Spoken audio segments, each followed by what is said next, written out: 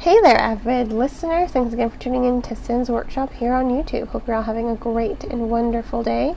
So today we're going to be talking about Lightbringer by Claire Legrand. This is the final novel in her Imperium trilogy, and boy, it did not disappoint. I think what I really loved about the series is how compelling the characterization is. Legrand does a great job with her characterization. She does a great job building up these character dynamics and creating an intriguing story. And, this is what she's been building up to. Lightbringer is the ending that Legrand has been building up to, and I think it was so compelling. But, as much as I love the characters, we'll talk a little bit more about the characters in a little bit, but I want to talk a little bit about the story. Legrand does an amazing job with her storytelling. She's great with her tension, she's great with her pacing, and she does a great job of creating a dynamic story. There are a lot of perspectives going on. First of all, if you've been reading the trilogy, you know that Legrand goes back and forth between Riel and Eliana, and those point of views are separated by 1,000 years, so their worlds are completely different than the reader would expect them to be. They are so different, and the reader already knows that Riel is the Blood Queen. That's how Kingsbane starts out. She's the Blood Queen. And now the reader knows that Eliana is the Sun Queen. But how did Riel get to this point? How did this happen? And that's what the trilogy has really been about, building up her story, Riel's story, of how she became the Blood Queen. So any reader has been on this journey with her, and gosh, it makes it such a well-rounded story, because she's just going back and forth between these perspectives. In some ways it could be jarring because the reader's going back and forth, but it really flows. Legrand does a great job of ensuring that her story flows, and she does a good job of making sure that these perspectives matter. I just read a book that included a perspective that added absolutely nothing to the story. You could have done away with it. But in this novel, what Claire Legrand does is she uses these perspectives to give the story a well-rounded scope. We know what's happening with Riel. We know what's happening with Eliana, but what about the world around them? So she uses these perspectives to capture what is going on in the world around them, how things are changing because of them. And she also includes I'm trying to figure out how to say this, sorry. She also uses these perspectives to highlight the passage of time. That's what I want to say. She's not dull in her writing, let me say that, because a dull writer would be like, weeks have passed by, and instead, she inserts it into her dialogue. She inserts it into the storytelling, so you kind of know, when Eliana says after months of torture, or when her friend Navi says we have to go rescue her, and the shipbuilder says we will, but it'll take me 3 weeks to make a boat this fast, and Navi's like, I don't have 3 weeks. Things like that of that nature. Legrand just kind of subtly inserts it so that the reader is aware of how much time is passing. She does the same thing with Riel's story. She just kind of slips it in there so that she keeps the momentum of her story going. She keeps the pacing going. She's not distracting the reader by making them wonder how much time has passed. She's not distracting the reader by slowing down the pacing to point out how much time has passed. You know, that's really what Legrand does, what her biggest strength is. Her biggest strength is really in highlighting this strength, in highlighting on staying focused on the story. That's what I want to say. She stays focused on the story. She keeps the momentum up. She keeps the tension up. She keeps the pacing up. So you're just engrossed in the story. I mean, at 600 pages, it doesn't feel like it. You're just like blowing through it. You can't put it down, and I think that's really good. You know, when a story just sucks you in and you're just reading, you don't even know how much time is passing, and you're unaware of how long it is. I think that is the mark of a good writer. And I also want to, like I said, you know, we are going to talk about the characters. Let me say this. I am not Riel's biggest fan. I kind of hate her. But I pity her as well. Legrand does a great job of inciting emotion in the reader.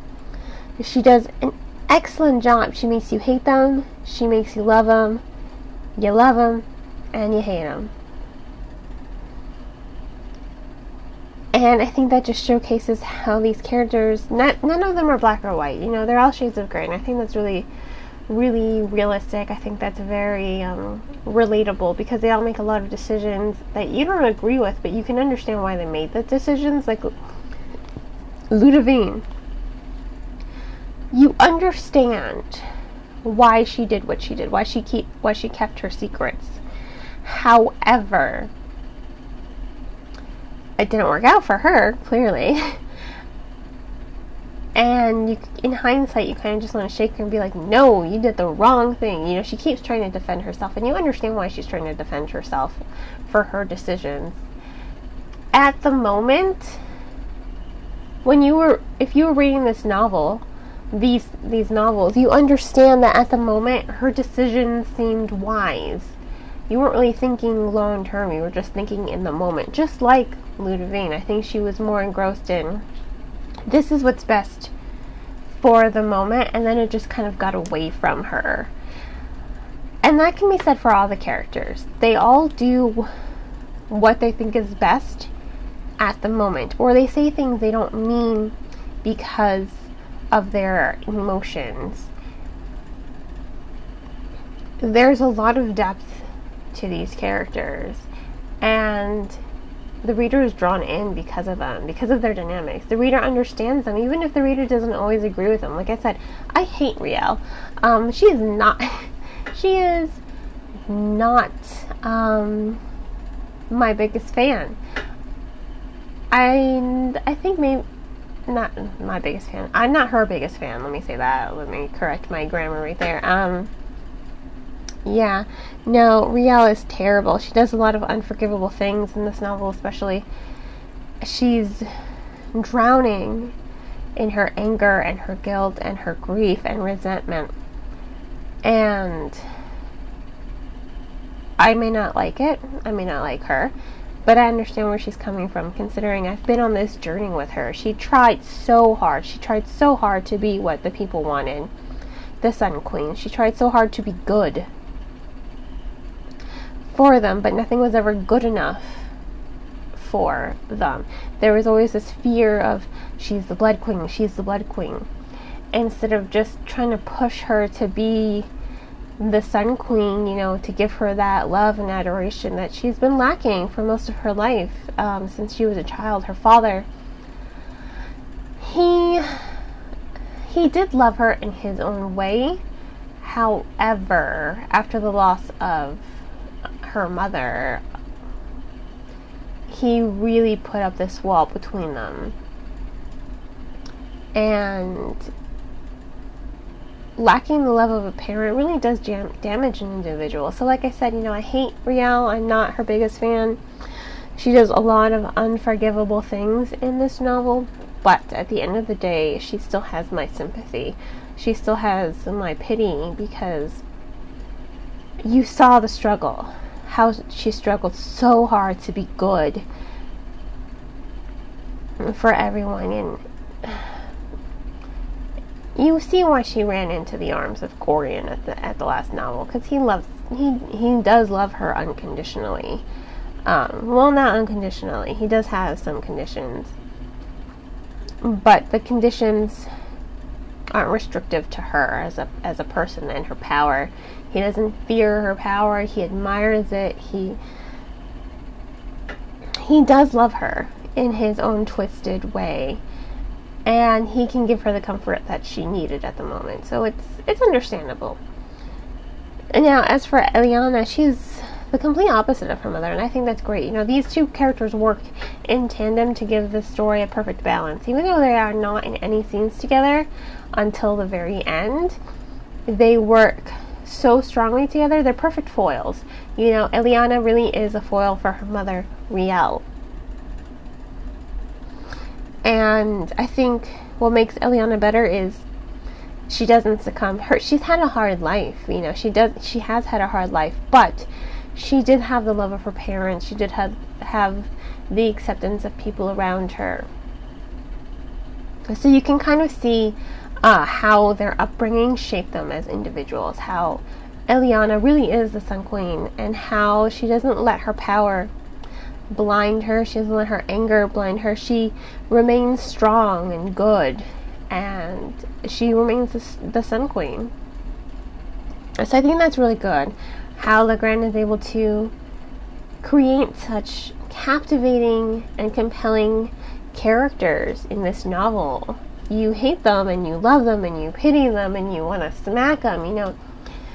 If a story inspires the reader to have an emotion, I think the author did a really good job. And I think Legrand did an excellent job with this novel. It was a great conclusion. And at the end of the day, it left me with hope in my heart. After everything, you are lifted up by some hope. And I think that's great, how it leaves off on a high note. So this was Lightbringer by Claire Legrand. I'm going to go ahead and give this story 4.5 5 stars. It was so good. I want to give it that 5 star, but I don't know what's holding me back, to be perfectly honest with you. But something is, but I can't put my finger on it. So 4.5 5 stars is what I'm going to give Lightbringer. I definitely recommend it. You can purchase it off of bookshop.org. And if money is tight, just check it out from your local library. Libraries are a great resource for the community. Definitely deserve all of our support, just like booksellers and bookstores. And I hope you will continue to support me by liking this podcast and subscribing to it and sharing it. I hope you all have a great rest of your day. And as always, happy reading.